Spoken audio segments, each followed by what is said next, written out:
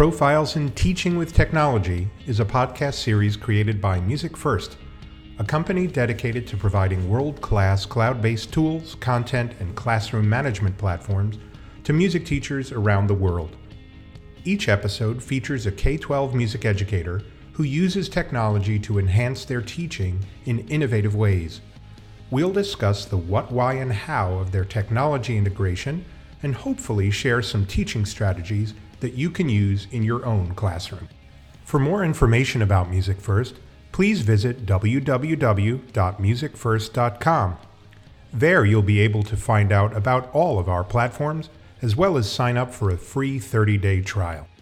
An advocate for a deeper rehearsal learning experience, Jeremy Little, who teaches at the Vernon Hills High School, has presented at numerous education conferences and workshops in Illinois, Indiana, and Wisconsin. He also enjoys spending as much time as possible with his wonderful family, beautiful wife Andrea, silly son Elliot, and feisty daughter Evelyn.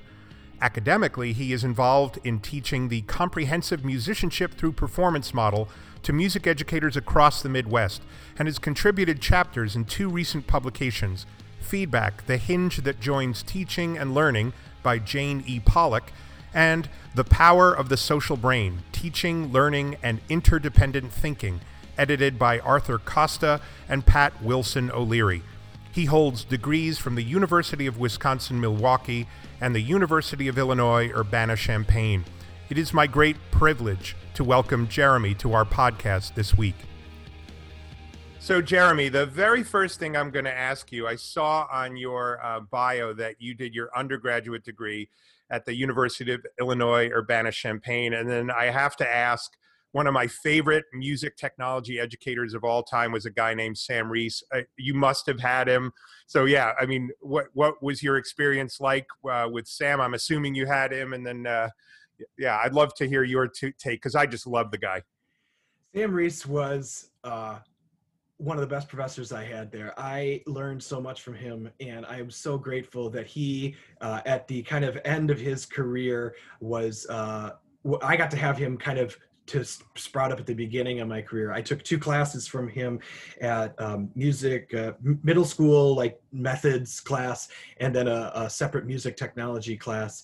And he was the model educator. He modeled exactly what he taught us. He was prepared for his lessons. He really cared about his kids. Sometimes university professors sometimes phone it in. Yeah, no, I hear you. Yeah, man, he was the opposite of phoning it in.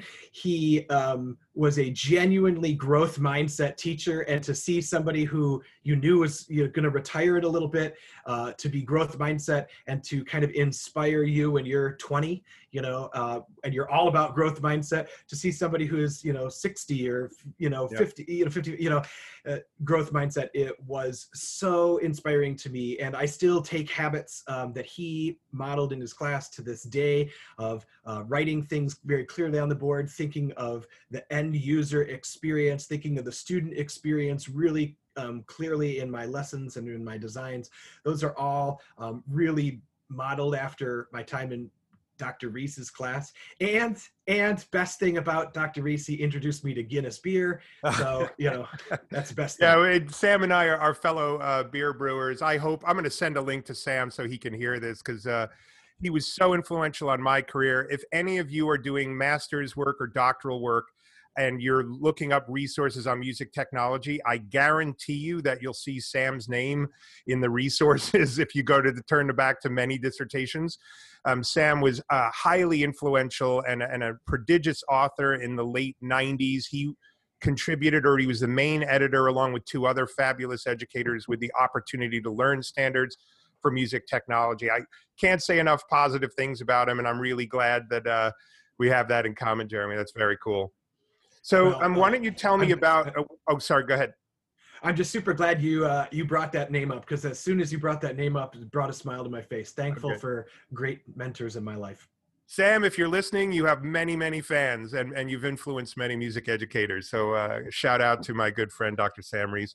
So Jeremy, let's hear about your path. So you did your undergraduate there. Then, why don't you trace your career from that point to where you are now at Vernon Hills High School? Sure. So undergrad at U of I in Urbana-Champaign, 4 wonderful years there with Joe Grant and Chet Alwis as the choral people, and then got a job teaching at Milwaukee Lutheran High School on the far west side of the city of Milwaukee, private Christian high school of about 800 students. I taught for 4 years there, got my master's degree at University of Wisconsin-Milwaukee with Sharon Hansen and Chris Peterson. He's now at Cal State Fullerton. Wonderful, wonderful educator as well, Dr. Chris Peterson.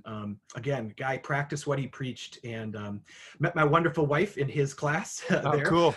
as well. And so then the opportunity came in 2007 to come down to Vernon Hills, and we both moved down here, and we've been here ever since.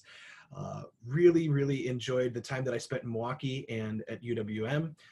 But was very, very happy to make the move to Vernon Hills and Vernon Hills High School. The District 128 is incredibly supportive of the arts and forward thinking in the way they design things. And I'm very, very humbled to be able to work at that school. Now, where so just for other listeners, in relationship to the city of Chicago, where is Vernon Hills? Sure, it's on the northwest. It's a northwest suburb. I should say north suburb, about 50 minutes, an hour north of downtown Chicago. It is a wonderful place. I call it the perfect pocket of affluence and humility. I like that.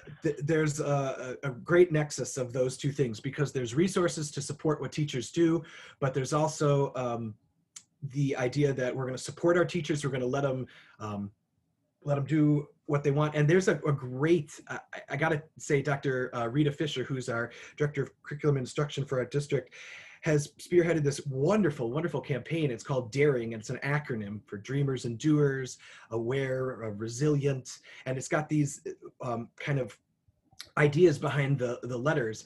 And it encourages teachers to push the envelope and to be nimble in response to change and to be global in how they think. And she set this kind of challenge in front of these educators, and that then supports it. And so I feel very, very encouraged to try a lot of new things in my classroom and to venture out for the sake of my students. And so that's a wonderful thing about working there.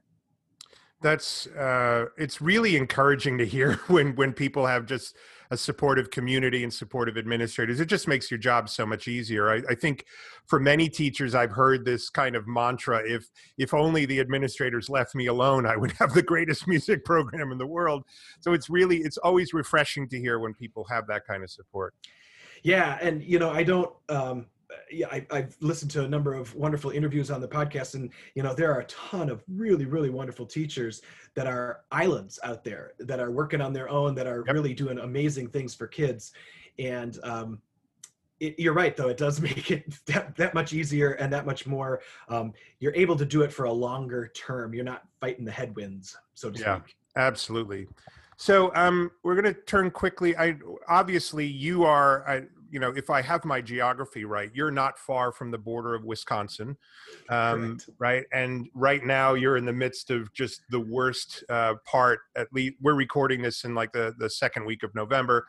You're in the worst, the height of this kind of awful pandemic. So before we get into your music program, let's first talk about like what's going on there right now. How are you meeting? Are you meeting? Is it virtual, hybrid, in person? I'm sure it's not in person at this point.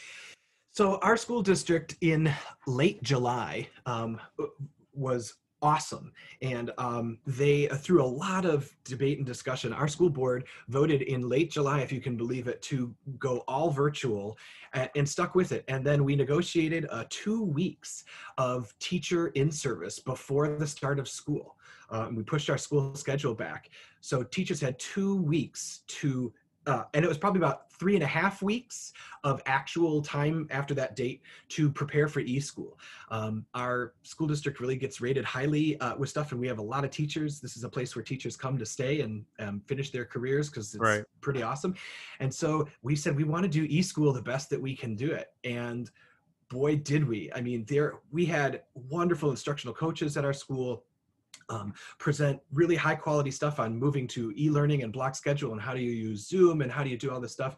And so we've been, I feel we changed our whole schedule and changed everything to really rocking it,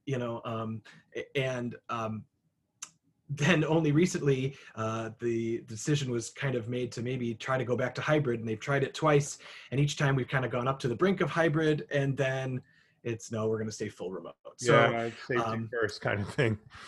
But quite honestly, we took so much time to do remote and do it well, and obviously everybody knows there's limitations, and obviously every teacher and student wants to go back, but if we're not going to be able to do it at the height of it. We've watched school districts around us just kind of flop back and forth between hybrid and remote and this and that and changing schedules. And it's just, you see the frustration in the educators and in the in the parents talking about it on Facebook, and community conversations getting pretty nasty with back and forth things.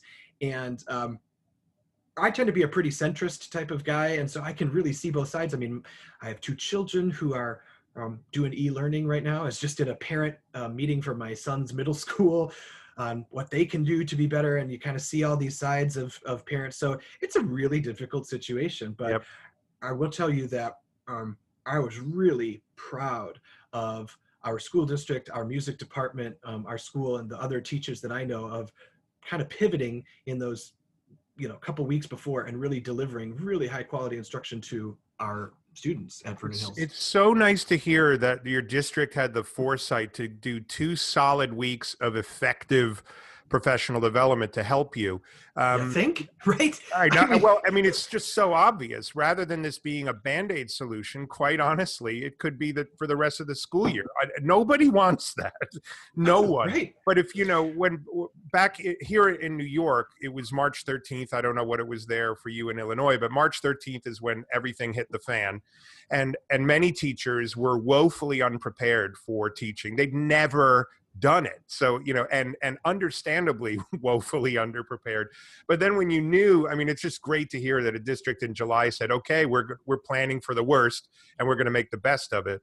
I know. So just a quick shout out to my own school district. I live in Pearl River, New York, which is about 20 miles north of Manhattan. And I am working from home. My office is in Midtown Manhattan and our offices are closed. And I haven't been in the office since the beginning of March. And I have been listening to my daughter in virtual school. They're actually a hybrid model here, but for many reasons, she's been through a couple of quarantines. I've been listening while she's in the dining room. I'm in the living room. I've been listening to her teachers, and they are rock stars. I'm listening to people who were never trained at, when you were at Urbana-Champaign, Sam didn't teach you, okay, just in case there's a pandemic, this is how you do it. You're right. Right. Nobody is prepared, not the administrators, not the teachers, not the parents, not the students. So hats off to your district. I hope they're listening.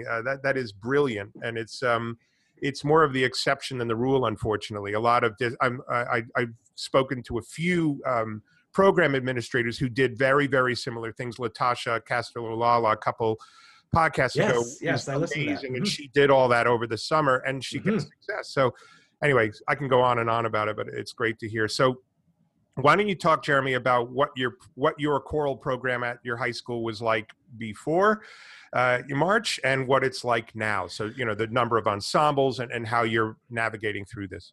Well, I'll give you a good intro to that, a good bridge story. So March 13th, right? You said everything hit the fan. Yeah. March 18th, we were set to premiere a 45-minute brand new work. That was a commission that was 2 years in the making, with every choral student, one of our orchestras, and then our American Studies class, which is a co-taught English and history class, and that students were going to narrate. It was by Illinois composer Lee Kesselman, who is a national known composer and really fantastic. And it was the title of the work, it was 10 movements for choir and string orchestra, and it was called Remember Us, and it was voices, disenfranchised voices in American history that we were trying to bring light to, including one poem by Yosimar Reyes, who is an undocumented poet in LA, and this is his first work that he his poem that we are bringing to light. Oh, We're wow. so proud of this. We've been working on it for the whole year. Obviously, 10 movements is a lot of A music lot. and whatever. And it was set to premiere March 18th. And Oh, that's so heartbreaking. that whole week, you kind of think like, oh my gosh, is this really going to happen, et cetera, et cetera. And the only thing that we had was rehearsal recordings. But what was cool is kids, on Friday, that day, I think it was Friday the 13th. It was actually, indeed. right? We had these huge projects that were due, and kids had been researching a person in American history or a family member or something that was a disenfranchised voice that they wanted to shed light on their story. And so kids turned in all these projects. And we kind of spent the rest of the semester, I was grading them, but we kind of spent this rest of the semester, like everybody did, in kind of mourning and kind of shock and whatever. And we put together a couple virtual choir things at the end. But fast forward to this summer, and when I figured out using a lot of the music for software and using Soundtrap specifically to make a choral sound, we fast forward to the fall, and we took 2 of the tunes that we were gonna do, and we used Soundtrap and Practice First to recreate them, and we're able to get recordings of them to put out to our community. So in just a week or two, we will have kind of these recordings with some videos. The kids are editing videos to make it kind of audio and video together, and we'll put the kind of the story out. And it was Lee's birthday on election day, and so I sent him the 2 recordings of these that we've kind of edited together through Soundtrap. And so we're kind of trying to, and it was the kids' decision, because I said, do you guys want to just kind of turn the page on that, kind of be done with that? And they were like, we didn't get a chance to do this. Right. No, absolutely. let's take these back. And then I was like, well, we got to use this program. And they're like, what? How do we do this? So, it took time, and the fourth composition, piece number 4, it's called Undocumented Joy, is an incredible piece of music, but has time signature changes and rubato and all these different kind of technically musical difficult things in a regular setting, but in Soundtrap, yeah, no, that's very hard. Particularly hard. So we worked our butts off at it and did the best that we could. So. Oh, that's so. What kind of? How many ensembles do you have? How many students? Describe your actual music program. Sure. So my music program, we have a wonderful, wonderful fine arts program, great theater, a state and national caliber level orchestra program and band program, and then a wonderful choir program as well. And so we have a lot of high-powered, kids that like to do a lot of things. We share students as we can. We've got a music theory kind of component. My choir program, because there's a million rock star teachers at the school, kids take a lot of classes. Right. It's hard to fit choir in, and so just kind of like any school, you got to really try to be the best you can be. So in a normal year, I just have 4 classes, about 110 120 students. It's not the world's largest program, but we have kind of a freshman intro class and a sophomore girls class, junior senior kind of concert choir, and then kind of a chamber choir, which is the kind of sings madrigal and really strong Christmas carol arrangements in the fall, and then turns to kind of pop a cappella in the spring. Now, it's funny that whenever I hear anybody say, I have 120 students in my program, it's in a pretty small program. Please come to the East Coast, come to New Jersey, come to New York, come to Connecticut. That's a massive program over here. So Okay. We, like you, I'm sure in the kind of affluent suburbs with humility, I think is how you described it, where we're in this kind of East Coast megalopolis that, within 50 miles of New York City, these kids are so overscheduled, overcommitted. They're in a million things. They're AP this, varsity sports, all vying for, to get into the best possible college they can. So 120 is not a small program by any stretch. Well, and yeah, I'm sorry, I didn't mean to. No. It's funny whenever I hear that, because, like, for example, in Texas, they'd be like, "That's a tiny program." We have 600 kids in the choir. So that's my freshman B choir. Exactly. It's right. So, you're all virtual at the moment. So Yeah. how are you dealing with that? How are you having rehearsals? What kind of things are you doing with your kids? So after the mourning period in the spring, and Yep. after trying to figure out, like, gosh, I see these virtual choirs, and then you get into it, and it's just, you know, Incredibly time difficult. incredibly difficult, right? To do. And honestly, this isn't the problem. It's not that it's incredibly difficult, because I can overcome incredibly difficult. The virtual choir to the end user, to the kid, is not really educational. And that's my biggest problem with it. A really That good point. and so that, as a kid, you learn your part, but you kind of learn it completely on your own. You have to film it, you send it away, and then 4 months later, you get this thing back, or a couple months later, or whatever. Whereas when so last year I got it, we used Music First kind of tentatively as our we kind of transitioned to it, and I kind of made some experiments with it, just kind of seeing how it went. And then this summer, obviously when the pandemic hit, I was like, well, let's look into this further. And it provides so many avenues for kids to learn music virtually. Mm-hmm. And so but you have to learn how to use like MuseScore, and so I will give a massive shout out. We have an accompanist at our school, and a budget for an accompanist, and our accompanist is this fantastic educator. I'm going to call her an educator, but she is a composer. Her name's Heidi Jostin, and she worked with us this last year and has really taken a lot of time to help us kind of take scores from paper into digital format, in like a MuseScore format or XML format. Right. And then on the back end helps us edit the stuff that goes into Soundtrap, and then she'll take it from Soundtrap into Logic and kind of make it more cohesive. And so we could not do this without her. I mean, I could do it, but like later on, I hope we'll talk about work-life balance in COVID, because that's a big thing for me as a teacher. Absolutely. If any other teachers are listening, I don't want you to think that they have to do it all alone, or everything can be done alone. And there is a kind of thing, if you listen to these podcasts, which I do a lot, it's kind of like, that's really great for that teacher, but what's right for me in my situation? And so Absolutely. In our situation, we've been able to have Heidi come along and really help out and be a really wonderful resource. But if I didn't have Heidi, I would be doing less of this, to be quite honest with you. Yep. I would still be doing the same exact thing, but it would take longer because it was only one person, and I would be doing less of it. I think everybody who's listening wants Heidi Jostin's email address so they can get in touch with her. Because you're right. I mean, making the scores, creating all that back end work is a lot of work. It's I'll be very transparent. And your work-life balance comment is extremely appreciated, I think, by everyone, because this is, it's so much more time consuming to create online learning. It's just a fact. But here's the nice thing about it that I liked. If I'm going to do a lot of work as a teacher, I want there to be a payoff for the kids, not necessarily the final result, but for the kids educationally.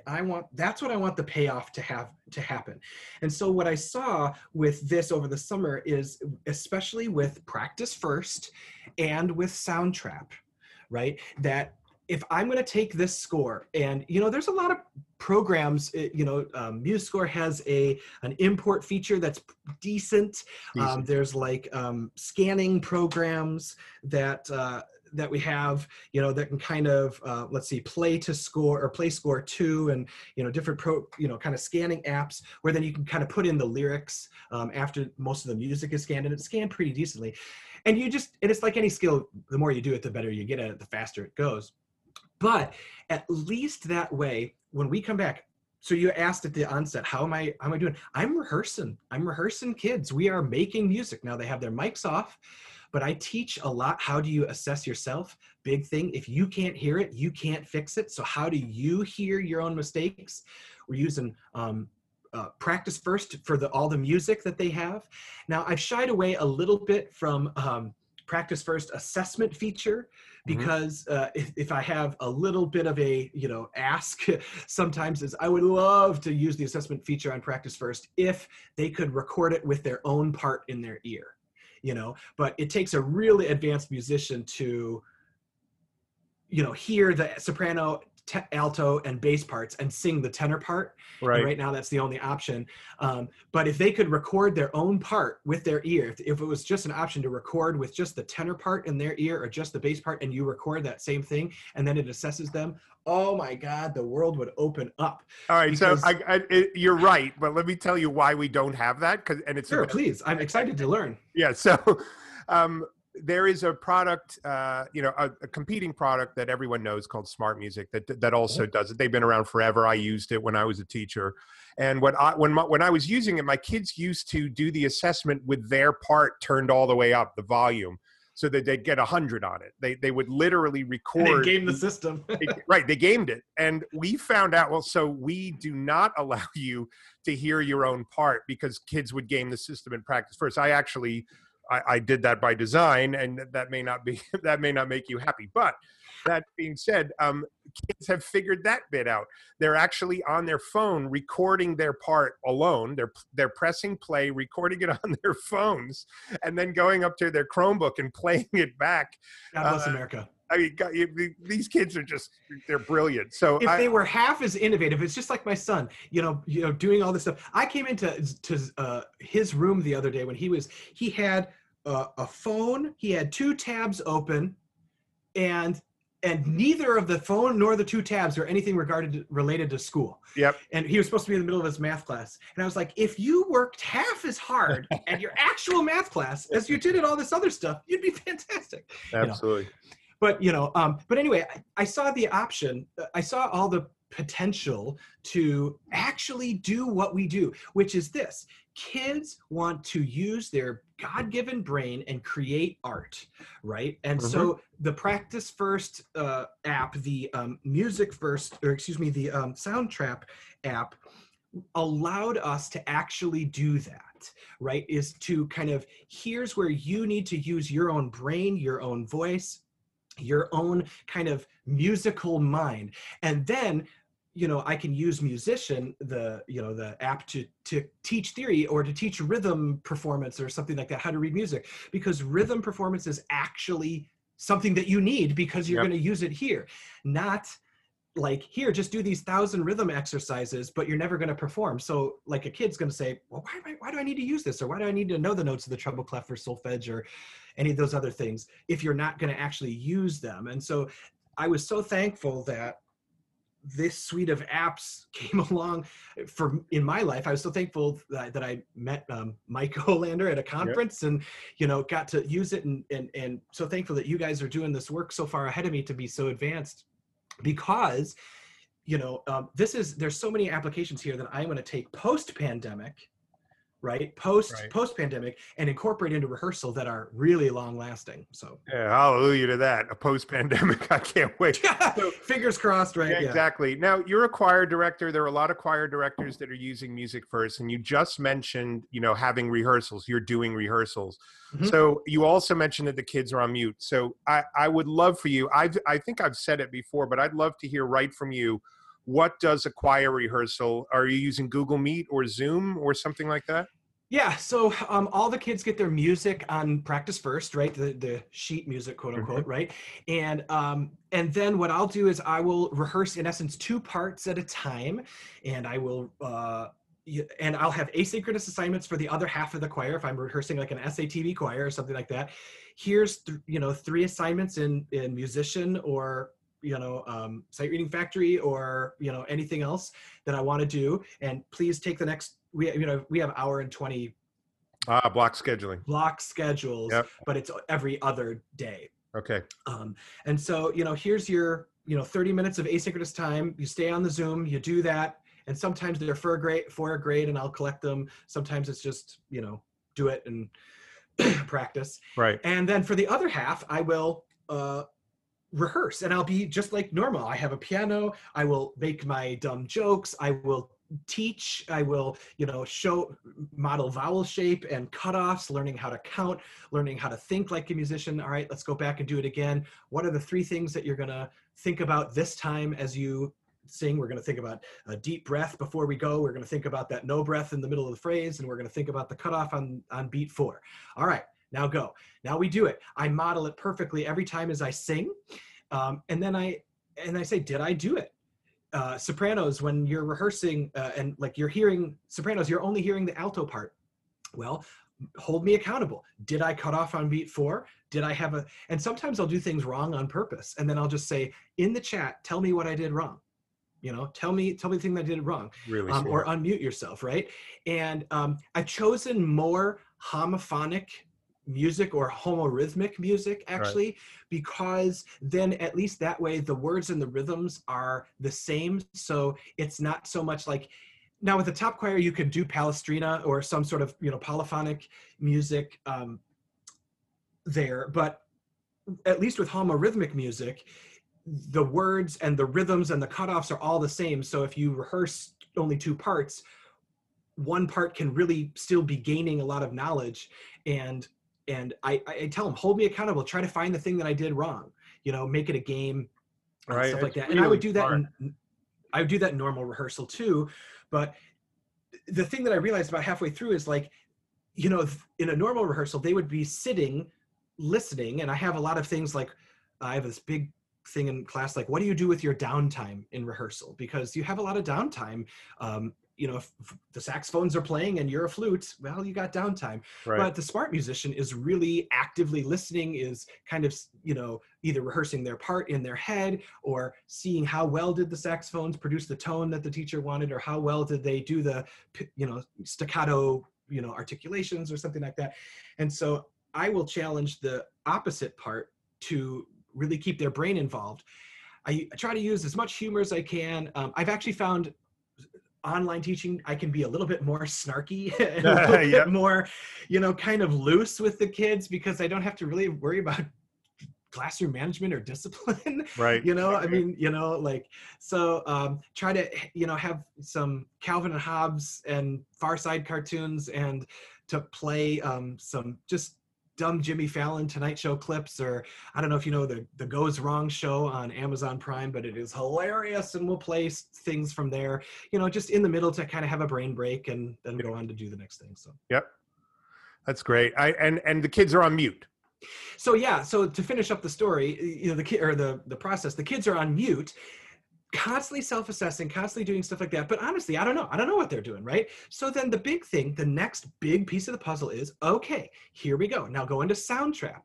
In every Soundtrap project that we have, I open up a room just for the sopranos. Within that room, imported from MuseScore, I have the full accompaniment, the soprano part, the alto, tenor, and bass parts. They can clearly labeled. A kid then puts their line in, their name, Susie Snowflake dash alto, right? Yep. And then they can, and then I will also include my voice singing the tenor and the bass parts to everything.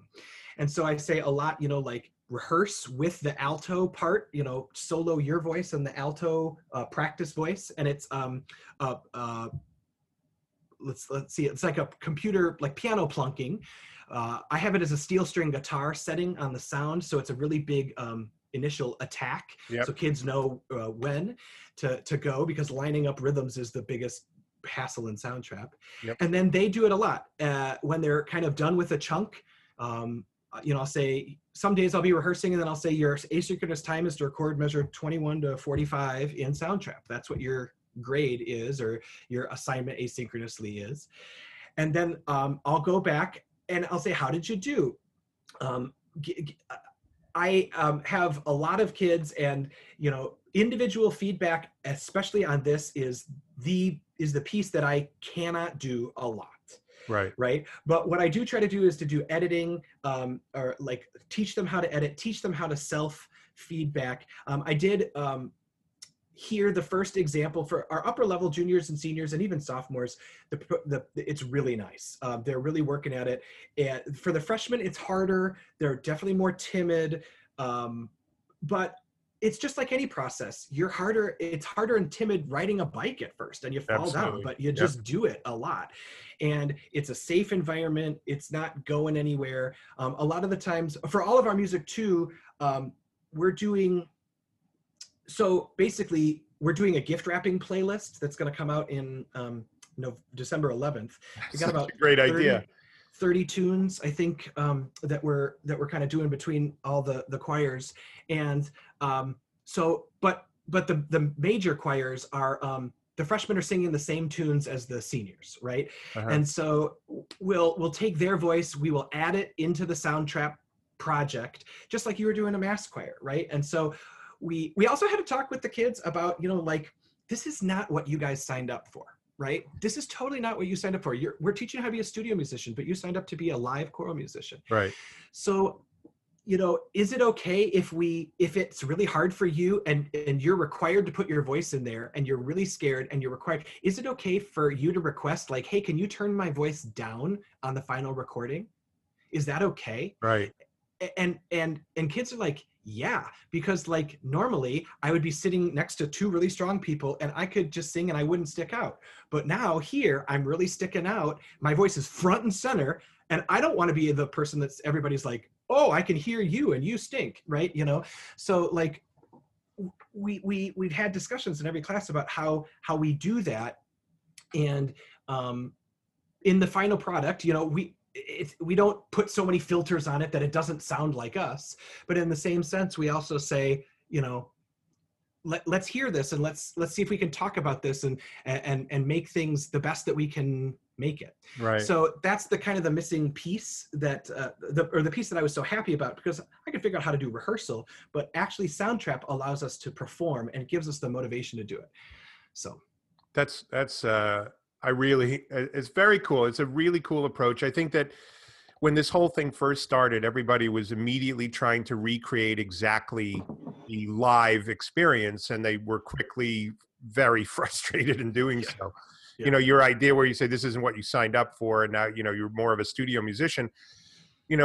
I'm sure at this point most teachers have figured this out, that this kind of live rehearsal is impossible over Zoom, meaning synchronous live rehearsal. So then that kind of everybody muted with you conducting. Whenever I do sessions, I'm doing a lot of virtual conferences right now. One of the very first activities I do is I'm going to conduct you singing Happy Birthday. And what comes out is horrendous. They're all trained musicians, and it sounds like a big mess. So it's really cool to hear how you kind of figured it out on the fly. And yeah, it's excellent. So I'm going to steer things back to, I have a question that I ask, pretty much everybody, which is, how did you get interested in technology? And recently I haven't asked it because I got interested in technology on March 13th. That's right. But because you had Sam Reese, to bring up Sam again, I'm sure that he influenced you.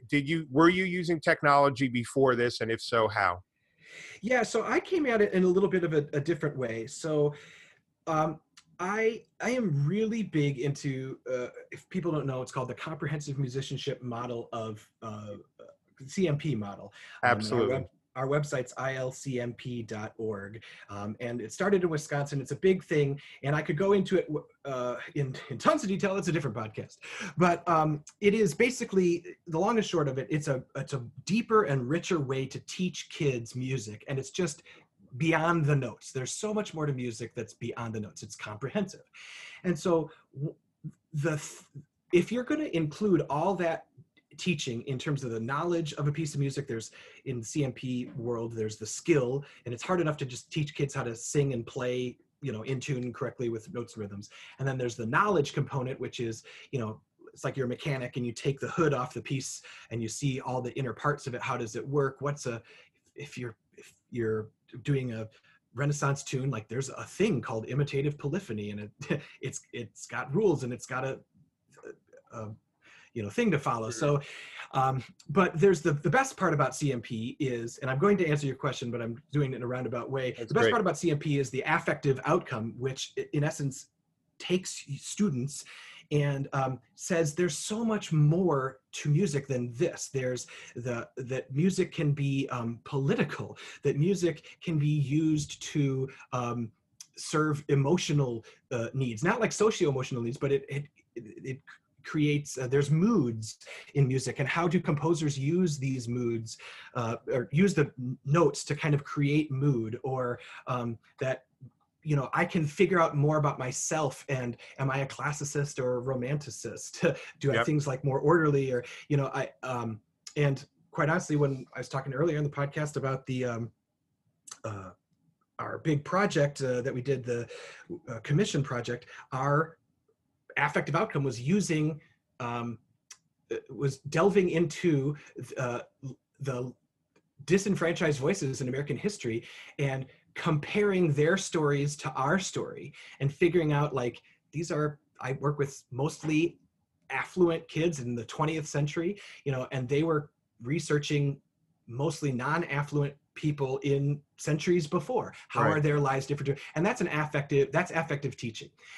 So the reason that I love music first so much, and music technology in general, is that it does if you remember Maslow's hierarchy of needs, it does the lower, or not Maslow, excuse me, Bloom's taxonomy. If you remember Bloom's, it does the lower level of Bloom so very well, and so much faster than an individual teacher could do it. So the recall, the knowledge, the comprehension, even some analysis, right, in the second and third layer of Bloom, it does that so much faster and so much more individualized than an actual teacher could do it. So, for example, I was actually using a musician yesterday with my son on his piano practice, because I was having my daughter actually play, and I was supervising her lesson. You know, she was doing stuff, and I was in there supervising her lesson. Right. And my son was on in the other room tapping rhythms and getting better at just, you know, tapping, you know, eighth note rhythms and use it and getting feedback. And I said, you got to do 20 of these, and then you got to do 20 just like note reading, you know, note in the piano. You know, and he's in 6th grade, she's in 4th grade. And then I was able to switch. So they had basically a quote unquote a 30-minute lesson, but it was 30 minutes of actual piano playing, where I could then be free to be coached, to coach her and to kind of do stuff like that. And then, but she was still getting a lesson when I was coaching him, because she was working with rhythms, and I didn't have to do that. And so the best thing about music technology to me is it frees up the teacher by giving the students autonomy, and by giving the students such individualized and timely, quick, relevant feedback, and it's so fast, it frees up the teacher to go around and then coach individual students. Or it frees up the teacher to use valuable class time to teach richer and deeper. You know, and like, why do we get into music in the first place? Yep. Nobody gets into music, or very few students and teachers, because, you know, they want to, you know more about, you know, 16th note rhythms and stuff like that. But it's, what does the 16th note rhythm do? What does it make you feel like? How does it function in the bigger thing? You know, if you're doing a Handel, like a Chandos anthem or something like that, and it's got this rich da da da, you know, this royal kind of regal entrance, you have to learn how to perform it correctly, and therefore you have to have the background knowledge. But that's not the end in itself. The end is like feeling what does it, how does it make you feel, and why is it a 16th note rhythm versus da da da? Doesn't sound as real as da da da, you know. And so that's what I actually loved music technology with Dr. Rees. But when I got out, I was such a choral heavy person, and my first school did not have the funds to do kind of anything. And so I was taken aback, or I was just kind of consumed with the regular habits of a first year teacher, you know, and all that other stuff. And so it kind of went by the wayside for a little bit. But I kind of then did everything myself. I did all these worksheets, and I created them all by myself, and then had to grade them all by myself, and had to, you know, and that was when I was single. But goodness, when I got married and started to have kids, I was like, oh, hell no. You know, like, you know, like, there are things to do, and there are things that can do all this for you, so you can have the best of both worlds. Like, I can have the computer grade this, I can still be coaching kids, I can have them do all these assignments. I can still be coaching. It's not like I don't care about it, or it's not like I just leave the computer to do all the grading. I can have them do a lot of relevant and timely feedback right to themselves, because that's what music is too. It's repetitive practice over time, right? Yep. And things like Practice First, where it gives the amazing feedback visually, or things like Musician, that it just gives. I'm thinking about the rhythm tapping thing, just the visual feedback of early or late, or things like that. That's valuable. So then, as a teacher, then I can decide to do. It frees up so much time, so then I can decide to do with that extra time. 1, I can do more individual coaching. 2, I could do richer teaching somewhere else. Or 3, and I hope it doesn't sound selfish, but everybody who's listening, I could go home to my wife and kids, and I can be a dad, and I can be a dad, and I can be a leader at my kids' Boy Scout troop, or right? Instead of there's more to life than music, my friend. Man, I'll tell you what. And so that is a huge thing that actually my high school teacher and I, Paul Rausch is his name, a fantastic educator, great mentor. And he and I had kind of developed this portfolio of music worksheets, right? That he had, and I kind of took and, modified for my own use. And then a lot of other teachers had kind of given it out. And I've actually gone away from the portfolio now, just because it's now all cloud-based and on your phone, right? And so I've kind of released a little bit of the sense of, how shall I say, I wanted to teach it the dotted rhythms this way, and so I had a perfect worksheet to teach that this way. I've given some of that up, right? But what I've given up, I've gained so much in terms of, my students have gained so much in terms of the ability to do things fast, on their own time. They can do it at 10 o'clock at night if they want to. I've gained so much with the cloud-based software, and it's freed up my time so that I can, I can go home and be a dad, and I can teach. It gives me freedom. Yeah. Yeah, that's wow, Jeremy, you and I are cut from the exact same cloth, so it's really nice to hear like-minded individuals. So we are just about out of time, so I'm going to ask you only one last question, and that's the advice one, because we touched on what you'd like to see about Practice First change. I'll make notes of that. But so we'll close out by, what advice would you give to other choir directors, other music teachers who are struggling right now trying to figure this out, based on your experience and everything that you're doing right now? I thought about that. I saw that you asked me that question ahead of time, and there's a lot of ways you could go, but here's what I'd say. You can't pour from an empty cup. Oh, wow. I like that. You can't pour from an empty cup. This pandemic everybody is different. I have a former student who's now a teacher who did a full concert in May, virtual choirs, probably an hour and 15 minutes of virtual choirs that he had set up. Think about that, an hour and 15 minutes of virtual choirs. Think about the amount of work in Logic, and he didn't know Logic in March, right? But he's an amazing educator. He actually works at my old high school. His name's Brian Joswiak. Wonderful guy. But he did all that and learned all that because he's a single dude who's young. Right. I looked at all that and I said, there's no way on God's green earth I can give that to my students, because that's not who I am. I'm dealing with, all this other stuff, and that's, whatever. You have to be able to pour into your students. You have to. Yep. I've written handwritten letters to all of my students. That takes time to be able to do. I'm thinking about affective outcomes, even over Zoom, that we can do with remote. But at some time at the end of the day, I got to put this down. I'm in my basement. So I let my kids come in. I let them talk to my classes. I let them skip some of their classes.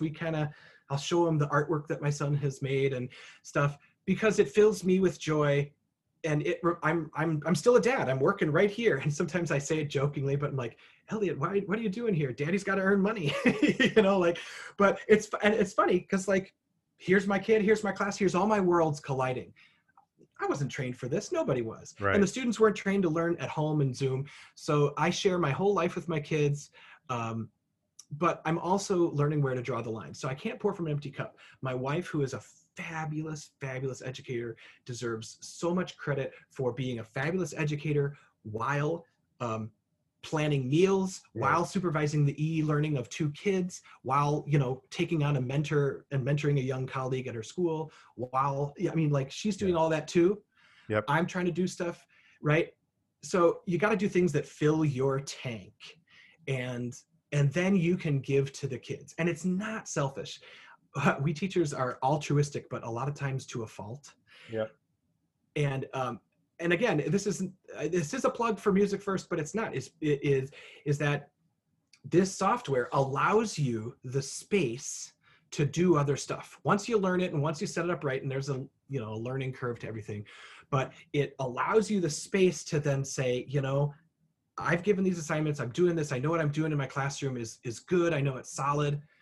All right, I'm going to turn my computer off, I'm going to shut the laptop down, I'm going to go and take a walk in the park, I'm going to go and learn how to cook a new meal, I'm going to go and refresh my soul with something so that tomorrow I can pour into my kids. Because if you don't do that, you end up being the bitter teacher, or you end up faking it so much, and kids can see through the BS. Yeah. Both your family and your students, they can see through the BS, and then you burn out. Jeremy, that is very, very sage-wise advice, and I hope everybody takes stock of that. It's been a pleasure to chat with you, Jeremy. I wish you all the best. I'm going to post the links to your music program as well as your Facebook page so that people can check out what you do. Thank you so much. Keep doing the great work that you're doing. It's been a real pleasure, Jeremy. Thanks for the opportunity. You got it. Take care. Thank you for listening to Profiles in Teaching with Technology from Music First.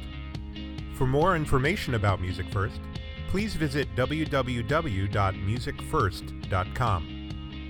If you would like to stay up to date with other music teachers doing innovative things in their classrooms with technology, please subscribe to our podcast through whatever outlet you listen to podcasts on. Thanks for listening.